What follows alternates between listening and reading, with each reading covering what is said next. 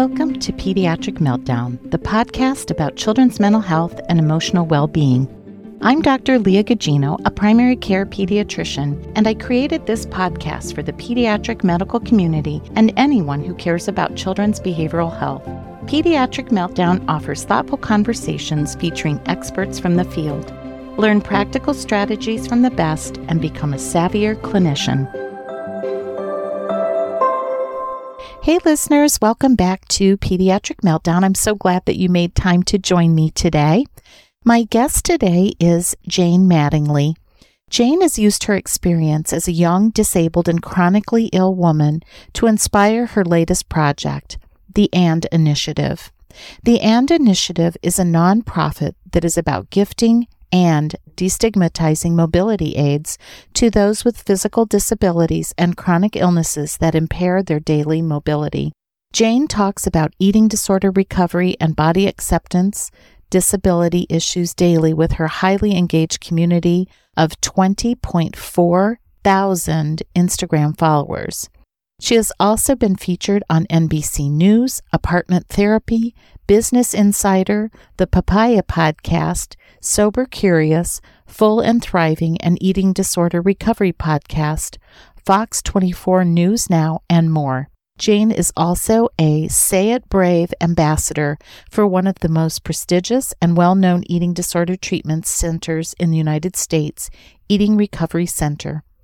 In addition, she has sat on numerous speaking panels and has given lectures on eating disorder recovery and mental health to students at the University of Dayton, NEDA, WALK participants, and the Alliance for Eating Disorders organization. Please join me in welcoming Jane Mattingly. Hey, Jane, how are you? I'm good. Thank you so much for having me. How are you? I am doing well, and I'm so happy to see you back. I know lots happened since our last podcast that we did on eating disorders and recovery coaching, and a lot has transpired. And, you know, as we get going on this conversation, because I think it's really important, that lived experience, can you talk a little bit about what your current journey is like? Yes, absolutely. I was trying to think back to what year that was when our last podcast was. Was it in 21? 21? Okay, got it. With COVID, it's so hard to figure out the years. It's a big blur. Blur together. I know. Yeah. So since then, on a personal level, a lot has transpired. I've had a lot of what I call body grief. I've undergone a lot of surgeries, a lot more surgeries, and I'm now currently a wheelchair user. We have moved into a house that we have made completely accessible for my mobility usage. And I have a mobility service dog that really helps me out and me being more independent. I'm no longer able to drive. So there's just a lot of changes that I've had to make personally. And that's also changed my professional life too. So I was a recovery coach, and I really had to kind of switch gears due to all of the things that were happening. I've had a total of, 14 brain and spine procedures and surgeries. And with all of that, I had to kind of really change my focus to more educational. So I now train and educate professionals to become eating disorder recovery coaches. And I supervise graduates and recovery coaches who work with body image and eating disorders. I also kind of created this passion project that turned into a nonprofit called the AND Initiative, which is a nonprofit that gifts mobility aids and provides resources, education, and advocacy to those with disabilities and chronic illness to live their AND lives. And that is really something that's near and dear to my heart. And so that's something I've been putting my energy into. But I've really been advocating for people with chronic illness and disability. So a lot has changed since we last spoke. Yeah, a lot. Well, and I'm thinking, a lot of people who are listening have kids that they take care of professionally and maybe personally that have complex and chronic medical conditions and disabilities. And, but we may ourselves not have personal experience either as the patient or as the parent. Now we might, but when one becomes disabled or has a child with a serious chronic medical illness, yes, and everything looks different. And you now have lived experience, and what has that been like? And for listeners, you have a specific condition that is probably more common than we think, but it has taken you down a path that you never expected. No. Yeah, I have Ehlers-Danlos syndrome, EDS. There's 14 different types. The most common type is hypermobile EDS. And people are saying, geneticists are saying it's the most common illness that you've never heard of. It's so rare, but it's also, they're thinking maybe it's not so rare. It's maybe, in 10 years going to be like, people are going to know it like they know MS, but it is this world. Like if I looked at it 5 years ago, so I've been sick for about 4.5 years. If I looked at my life 5 years ago and Jane from 5 years ago in 2018, if I were to look at my life right now, I would be shocked. I mean, I wouldn't believe it. There'd be no way I would believe it. I mean, the way in which my husband and I and our dynamic, the fact that I have really very little independence. It's not just the big things. I feel like from the outside, it's like, oh my God, she can't drive. That has to be so hard. And oh my goodness, she has to go to all these doctor's appointments. That has to be so hard. And these surgeries, that has to be so hard. And yes, those are really devastating things, but those are easier to wrap my head around than the smaller things. I think the smaller things are where the grief comes in. The getting my clothes on in the morning, the using a shower chair and while showering, having to navigate around my house, not being able to go over to friends' houses because it's not accessible. The small grievances that I have, not being able to go over to my favorite restaurant because it's not accessible. The world is really actually not as accessible as you think until you become disabled. And that's where a lot of my grieving has started to happen. A lot of my grieving has started to happen too with a lot of just with my chronic illness and just misunderstandings with people thinking, oh, well, once you're better, it can feel really lonely. And so navigating a world that just doesn't understand. So it's really interesting, again, if I were to look at myself, if this were 5 years ago, I'd be like, wow, look at her. She's in a wheelchair. That must be that's so awful. Cause I had this ableist view of life, but really it's the small things that are the hardest. Yeah. You don't appreciate it till you live it. And, I've watched, Truly. My parents, they're in their 90s and sort of loss of skills. It's the small things, just taking a shower. When I had COVID, I was so fatigued that I took a shower and I was like, I need to go back to bed now. And I thought about you, but I also thought this isn't just, going to get better in a week after I recover. This is something that people who have chronic illness and disabilities, I mean, this is your life. And, yes. and you talk about, I think the language, body grief and sort of, does it fit some of the stages of grief? I mean, are there things like anger and denial, that traditional kind of model we think about? Yeah, somewhat. There may or may not be something in the works in regards to this in the future with how my layout of grief and body grief goes. I might be able to share that in a couple months with the public. But I have different stages of body grief that I kind of identify, but I don't think they're linear. I think they're non-linear. I think it's cyclical. And I think one person can be in a certain stage of grief they can maybe be in a certain stage of body grief and I could be in a totally different stage of body grief, and we could both be disabled at the exact same time. Does that make sense? I think envy is a big part of body grief. I think purpose is a huge part of body grief. I think hope and hopelessness is a big part of body grief. I think dismissal is a huge part of body grief. And when I think of body grief, you brought up your parents. Body grief isn't just illness and disability. It's also puberty and menopause and aging and all the things, weight change and all the things humans go through.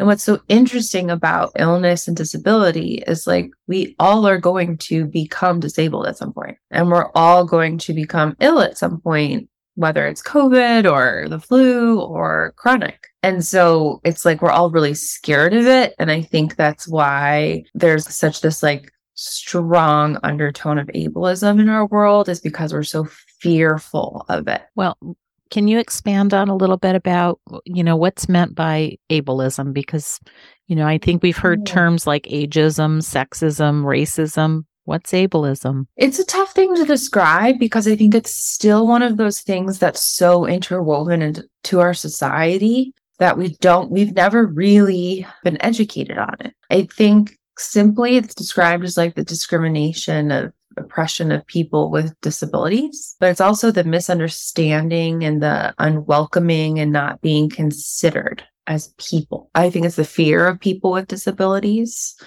but it's really this microaggressions. For instance, I just wrote a newsletter on this. It's small things where, for instance, when I was younger, I would hear things like, I'm never going to let myself be in a wheelchair. I would hear my family members say that, well, my dad, like my grandpa, he was in a wheelchair when he was in his 60s because of his heart and stuff. And, my family members would say like, well, I'm never going to let myself be in a wheelchair because I'm going to really stay fit and I'm not going to do that. He's just lazy for doing that. And when I became to the point where I was falling and ending up in the ER, I didn't want to go in a wheelchair because there was this little voice in my head that was like, you can't be in a wheelchair. That's lazy. And that was a little like ableist voice in my head. Like giving up. And so it's like, yeah, it is like racism. It is like ageism. It is like, fear of fat and fat phobia, where it's like so very much interwoven into our story, into our narrative, that there's a lot of unpacking to do. And so I have a ton of internalized ableism where if I do have to sleep after I shower, or because right now I'm dealing with my intracranial hypertension where I have like a lot of fluid on my brain, I'm sleeping like crazy. And then I feel really guilty. And then I talk to my mom, who's a nurse, and she's like, Jane, you have fluid on your brain. You need, like, of course you're sleeping. And I'm like, but I feel so lazy. And she's like, okay, well, that sounds like the stuff you talk about all the time, like ableism, right? And I'm like, right. And it's just like this internalized battle that I go through. Yeah, it's sort of like somehow, if you're in a wheelchair, that you've given up trying to be able. Yes. and of course, and things happen. And I don't know that you can ever really prepare yourself. I mean, I think, for us, I mean, we're aging and, we're thinking about, okay, we're putting in a bathroom. Well, we want to make it handicap accessible because maybe we might need it or my parents might need it. My husband, Roger, has some mobility issues now. I mean, he's still, walks and things like that, but we couldn't go hiking or wandering all over New York City like we used to. And that's hard. I don't think I always think this is where we are, so that acceptance, I think, comes gradually, like, maybe we're going to have to rethink this and do it differently and be okay with that. But it feels sad, That's the grief part. Yeah. Yeah. And maybe it's not like you ever get there. Maybe it's just constantly like this piece of grief where it's like, oh, this sucks. Like, this is body grief. That part is hard. And there are ways to like kind of adapt. But then what happens is the adapting challenges the internalized ableism. For instance, this new year has been quite a struggle with my intracranial hypertension coming back, which has just been really hard, which is when, again, my cerebral spinal fluid is just, but the pressure is very, very high. And we were like, let's go and use our Home Depot gift cards we got for Christmas. We really feel like we're in our 30s. We're like, let's go and get plants for the porch. So my husband was like, okay, well, we can't fit Weedy, my service dog, and the wheelchair in the car and get the plants. So he was like, my plan is bring Weedy, as we always do, and I will go and get you like a scooter, like not a scooter, like a Amigo. Yeah. Yeah. And I immediately shut down. I looked at him and I said, I don't want to go anymore. And he was like, why? And I was like, I really don't want to do this. And I just totally shut down. But my New Year's intentions was to challenge my internalized ableism. So I was like, okay, I'll do it. So then we were driving in the car and I started to kind of tear up. And I said, the only reason I'm doing this is because my New Year's intentions is to really challenge my internalized ableism. This is really tough for me. But damn, like this is hard. I feel like I have a little bit more autonomy in my wheelchair. Like it's part of my body now. Like it really feels a part of my body. And my sweet husband, we're really truly in an interabled relationship. He is very able-bodied. He loves being active. He grabs my hand and he goes, I appreciate your feelings and that has to be really hard and I'm proud of you, but I am so excited to ride the scooter out to you. Oh. He was like, I can't wait to do that. And I was like, okay, well, I'm glad that you're going to have some joy out of this. So we did it. And he got to ride the scooter and it was great. And it was really, really hard. But also like that was how I was able to experience a little bit of life and get out of the house. That's how I was able to lean into discomfort. And I don't think everyone would do that, right? Traveling around New York in a scooter might be a little demoralizing for some people, but like sometimes we just got to do it because that might be really fun. Right. Yeah. So how did it go? We got all the plants we needed. I bumped into literally everything. And what's really embarrassing is when you back up, it beeps. It's funny. I have to tell you a funny story. So, my parents are older and we go to the grocery store and I say to them, we're not getting the carts, the motorized carts, because you guys are terrible drivers. And my mom, I am not. I said, Mom, you run into stuff, you run into people. We're not doing that. So, okay. So I go and park the car and I come back in. They are both on the scooters. Oh. And I felt like the mean mom. I'm like, we are not doing this. I said, either we walk in the store or we're going home. Now, they can walk. They just didn't want to. And I was like, so I literally said, okay, we're going home. And I felt so mean, but they both decided. I said, do you guys want to go sit in the car and I'll just do it? So no, they decided. So they walked the perimeter, and it was a good sized store. They walked the perimeter of the store and I ran up and down the aisles picking things up. So we were able to do it, but that was my experience with the carts. That is hilarious. Well, they're quite hard to, like, they're big. The carts. Yeah. Yeah. Yes. Well, but yes, the body grief journey is not somewhere that you just kind of arrive and you're good with it. And I think there's a whole other piece. And this is where with the AND initiative, Sean talks about this in our nonprofit, where it's like there's a whole piece for body grief with partners too. He has body grief for me, but for him as well. Like we used to hike and we used to do really fun things and we can't do that anymore. And he has body grief, but just almost secondary to that. Well, and I think there's loss of dreams, and I think that's probably true. I'm not a parent of a child with disabilities, so I don't know personally, but certainly families I've taken care of that there is a grief in Yeah.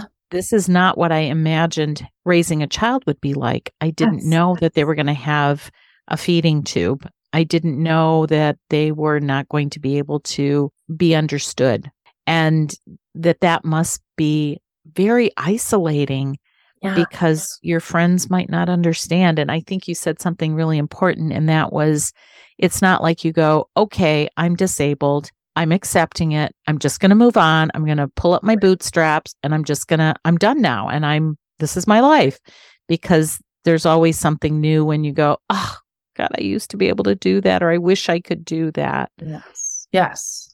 It's always the small things, like for me, I have all these little nicks all over my hands because I run into the doorways with my wheelchair. Those little things where I'm just, it just, it annoys me. Or I can't roll around with a cup of coffee because it spills.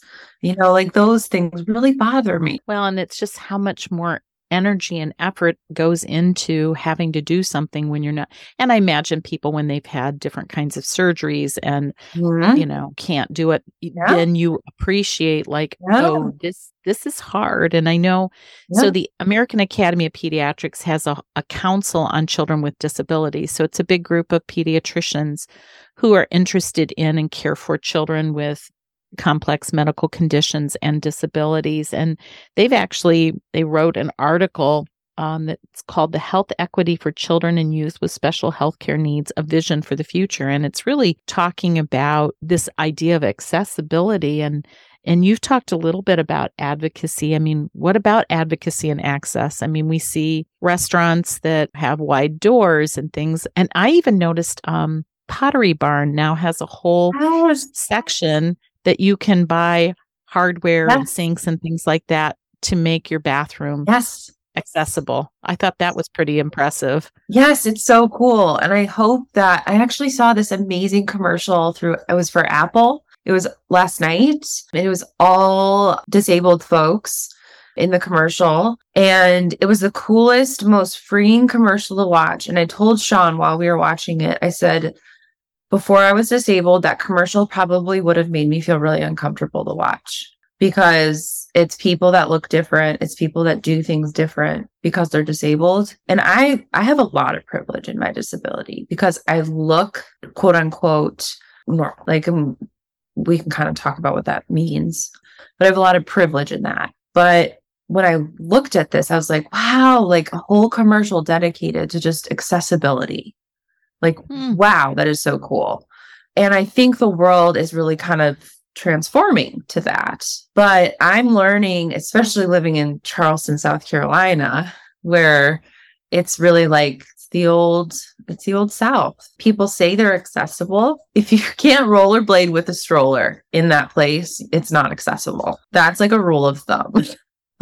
Yeah. And again, you just don't even think about the little things that, like the doorway that's just not quite wide enough. Or if it's on a slope.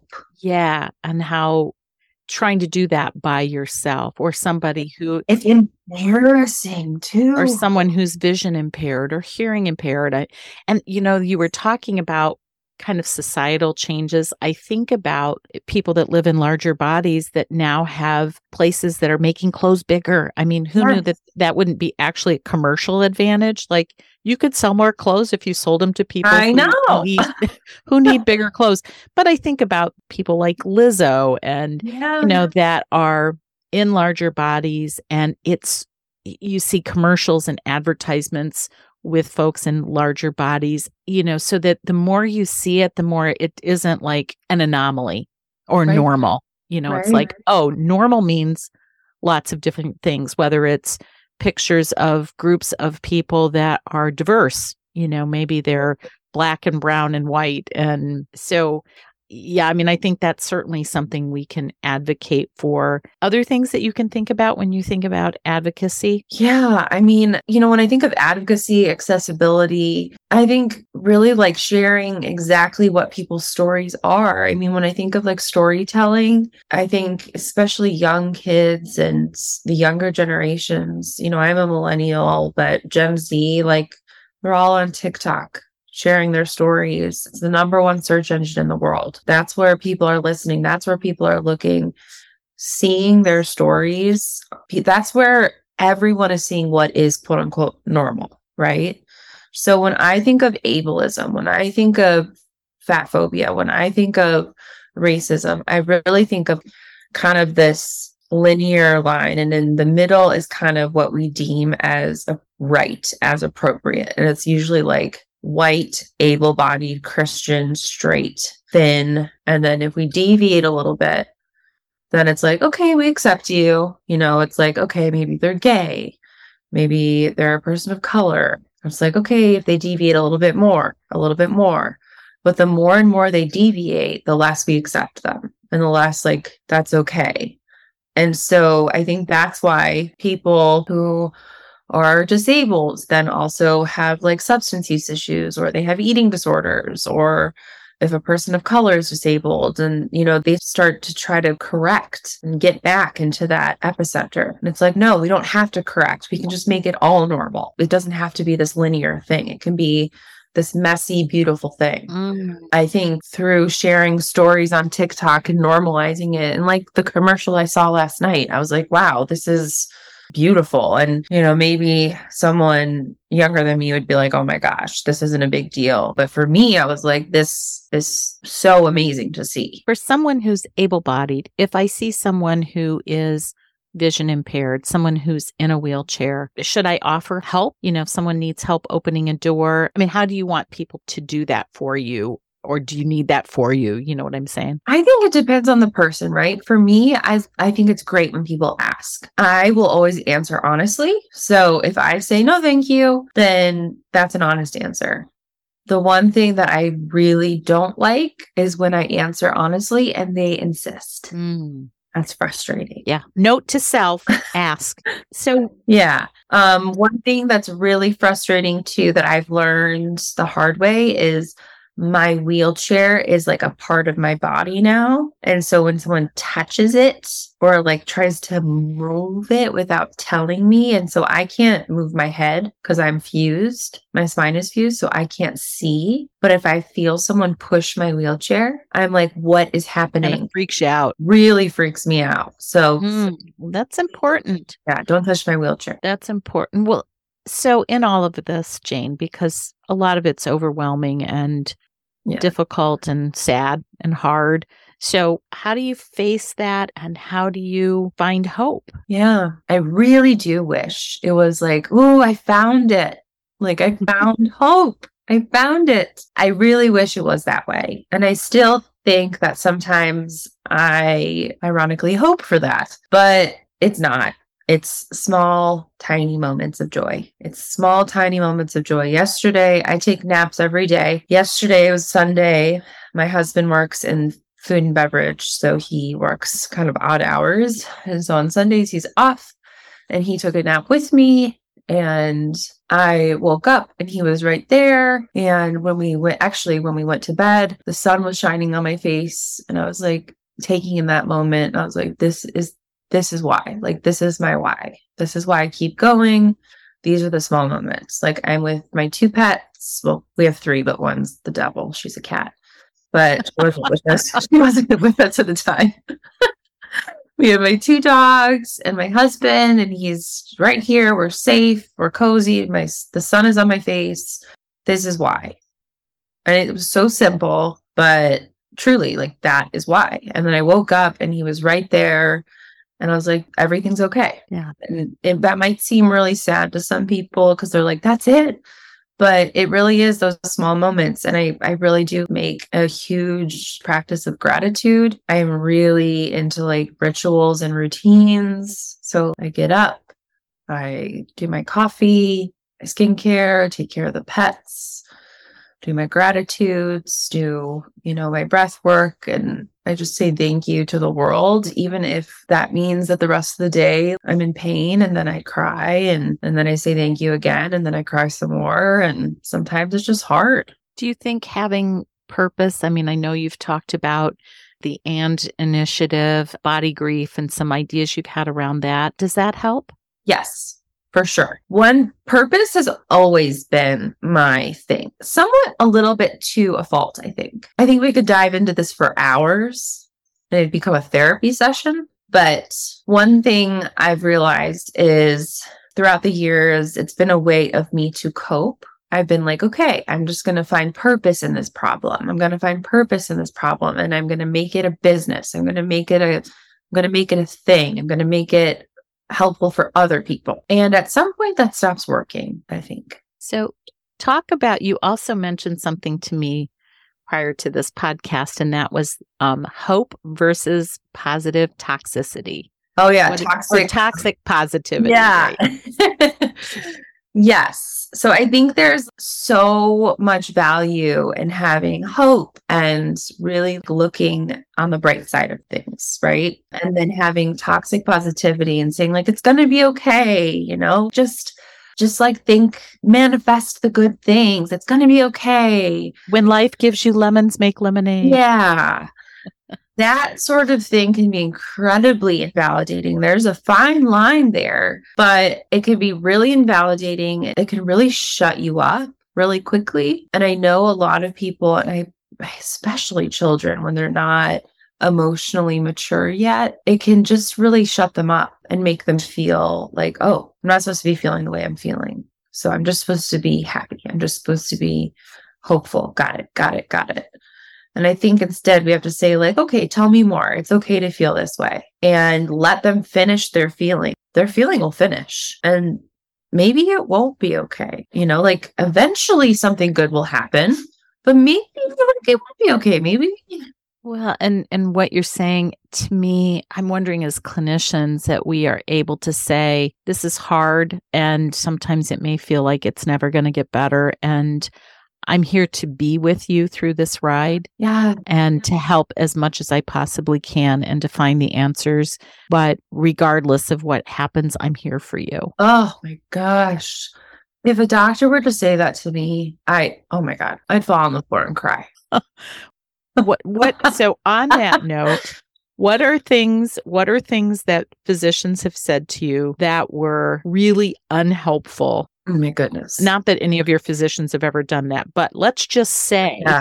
Yeah, let's just say automatically blaming it on weight, or when a physician I can tell is wanting to be detached for their own personal reasons, which I'm sure are very valid. Spoken as a true therapist, always looking for grace for another person. I'm like, I know they probably have way too much burnout and trauma, but when they are dissociating from it and then they like joke about your issues, that can happen like often. Ooh, yeah, that wouldn't be good. Do you ever feel like that there's too much medicalization, like people wanting to do doctor talk and really all the time and really not talking about feelings? All the time. Yes. So yeah, you're just kind of a number. So with your physicians that you love and adore, what do you love and adore about them the most? We'll take it for granted that they are skilled clinicians. I mean, they know their craft, but what is it about them? Because it's not just that, right? No, I honestly, the ones that listen and sit and listen, the ones that look at you in the eye and you like sit down and have a pen and paper and then like kind of sit down and really look at you. That's really refreshing.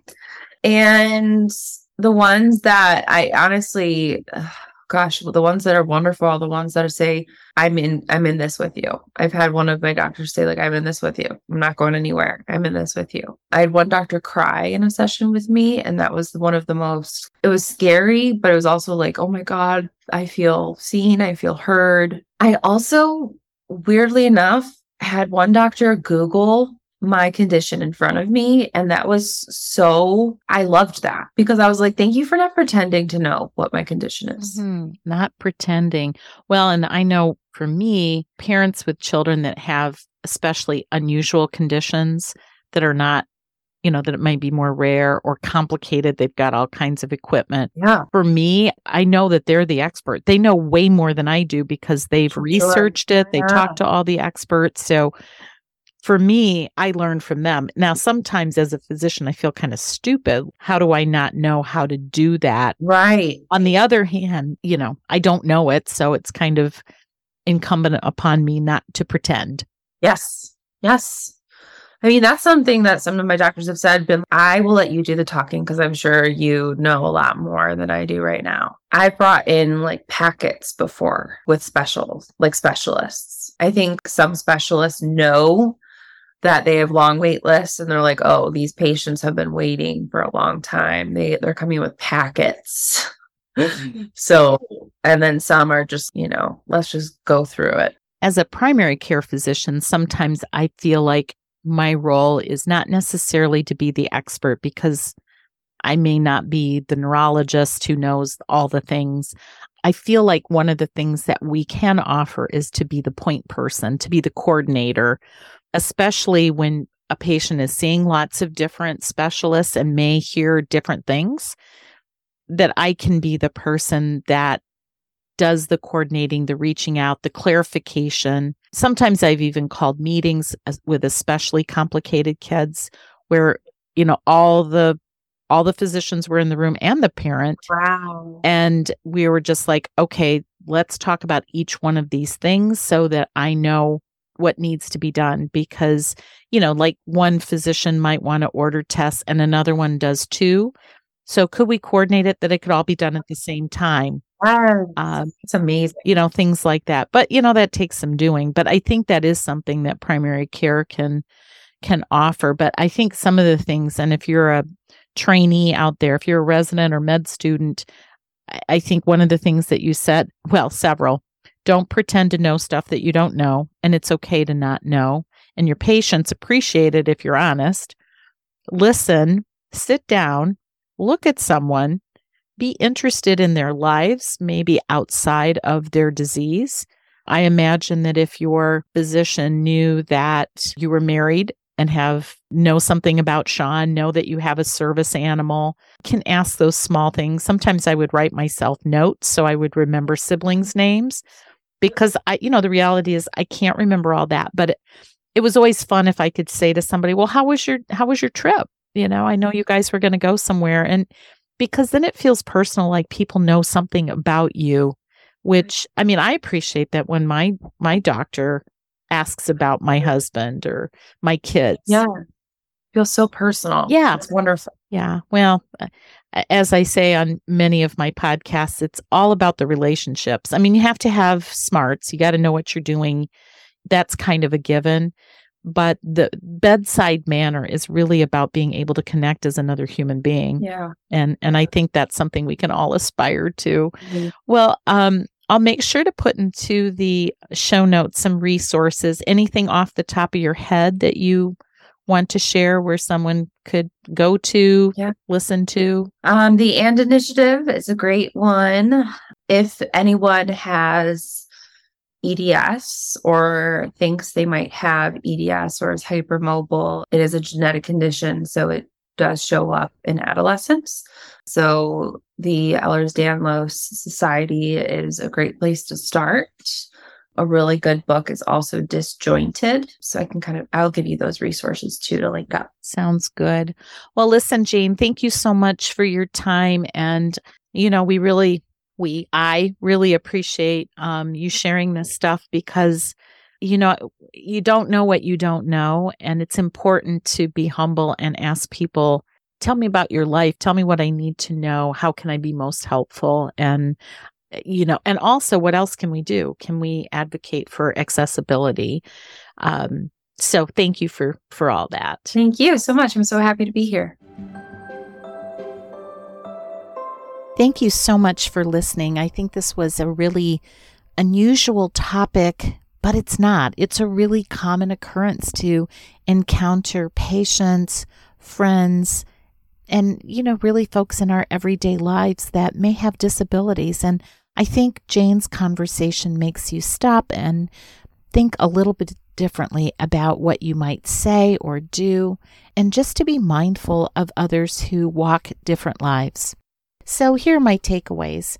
Number 1, thank you to Jane for sharing her very personal story. Number 2, so much of body grief is the loss of the ability to do the little things. Jane shared that things like dressing, showering, visiting friends, shopping, it's just all harder. Number 3, a little bit about Ehlers-Danlos syndrome. There are 14 types. It's the most common genetic syndrome you've never heard of. Also, just FYI, for an upcoming episode on rapid genome sequencing and rare disorders, tune into episode number 130, airing 2/28 in order of Rare Disease Day. You'll find out some interesting information about screening in infants and children, and really anyone of any age with a potential genetic disorder. Number 4, the signs and symptoms and degree of impairment with Ehlers-Danlos syndrome are highly variable. For Jane, the impact has been dramatic, and in her words, I never could have imagined that this would be my life. Number 5, so what is body grief? It's loss of doing, of being in an able body. It looks like misunderstandings, loneliness, hopelessness, and yet hope, anger, envy. It may not be going away. It's chronic. It's not linear, but instead cyclical. And family and partners experience body grief too, the loss of dreams of what was supposed to be. And the more the deviation from the norm, the more the exclusion. Number 6, what about ableism? The definition is the discrimination or prejudice against individuals with disabilities. What that looks like? Othering, not being accepted, being seen as lazy, microaggressions, assumptions, and lack of accessibility. Number 7, what was is no longer. What is sucks. It means accepting and adapting. This is a hard lesson, and it's something that folks with disabilities have to really consider day in, day out. And, those of us that might have experienced illness, where you just got knocked down, it was temporary. And so to have this be your life, it really takes seeing this in a different way. Number 8, Jane says, my wheelchair is part of my body. Please don't touch it or move me without asking. I thought that was really important, to make sure that you're asking permission before offering help. Number 9, coping with a disability. Find small, tiny moments of joy. Find purpose. Rituals and routines can be powerful. Number 10, what is toxic positivity? That phrase, when life gives you lemons, make lemonade. It's not always helpful. In fact, this could shut you up. We need to feel our feelings and just allow that. Number 11, what we as healthcare professionals should never do, pretend to know stuff. That'll get you in lots of trouble. You need to always ask for help. Blame weight. Sometimes bringing up weight when it's not even relevant. Be detached. It's important to be engaged with our patients. Make jokes about the disability or illness. This is no laughing matter. And use doctor speak.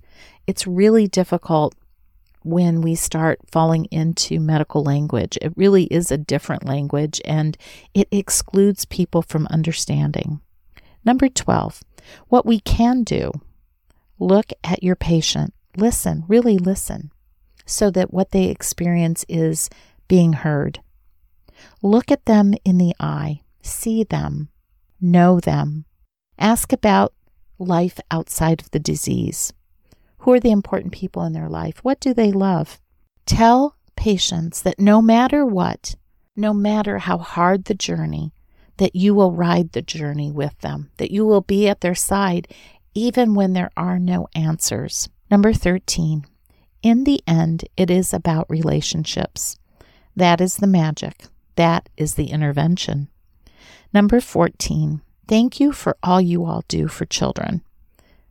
This is our gift to them, this being with. I want to let you all know about an opportunity to join together with some colleagues on February 24th at noon Eastern Time for a conversation about making over mental health processes in your setting. You can head over to my website, www.medicalbhs.com, to register, and you might want to also consider a one-to-one consulting opportunity to do a deep dive. You can email me at guginoL@medicalbhs.com, DM me on Instagram at Pediatric Meltdown, or find me on Facebook at Dr. Leah Gugino. Thanks as always, and I hope you have a really great day, and I look forward to you joining me next week for another great conversation. Thank you for listening to this episode of Pediatric Meltdown, and I hope you found it as interesting as I did. In the words of Maya Angelou, do the best you can until you know better. Then when you know better, do better. Let's do better together. Music was composed by Connor McHugh, and cover art was designed by Alexia Barrero. If you would like to reach out to me, you can find me on Facebook at Dr. Leah Gugino and on Instagram at Pediatric Meltdown. I would love listener ideas and suggestions and hope to hear from you. Thank you so much, and I hope you will join me next week.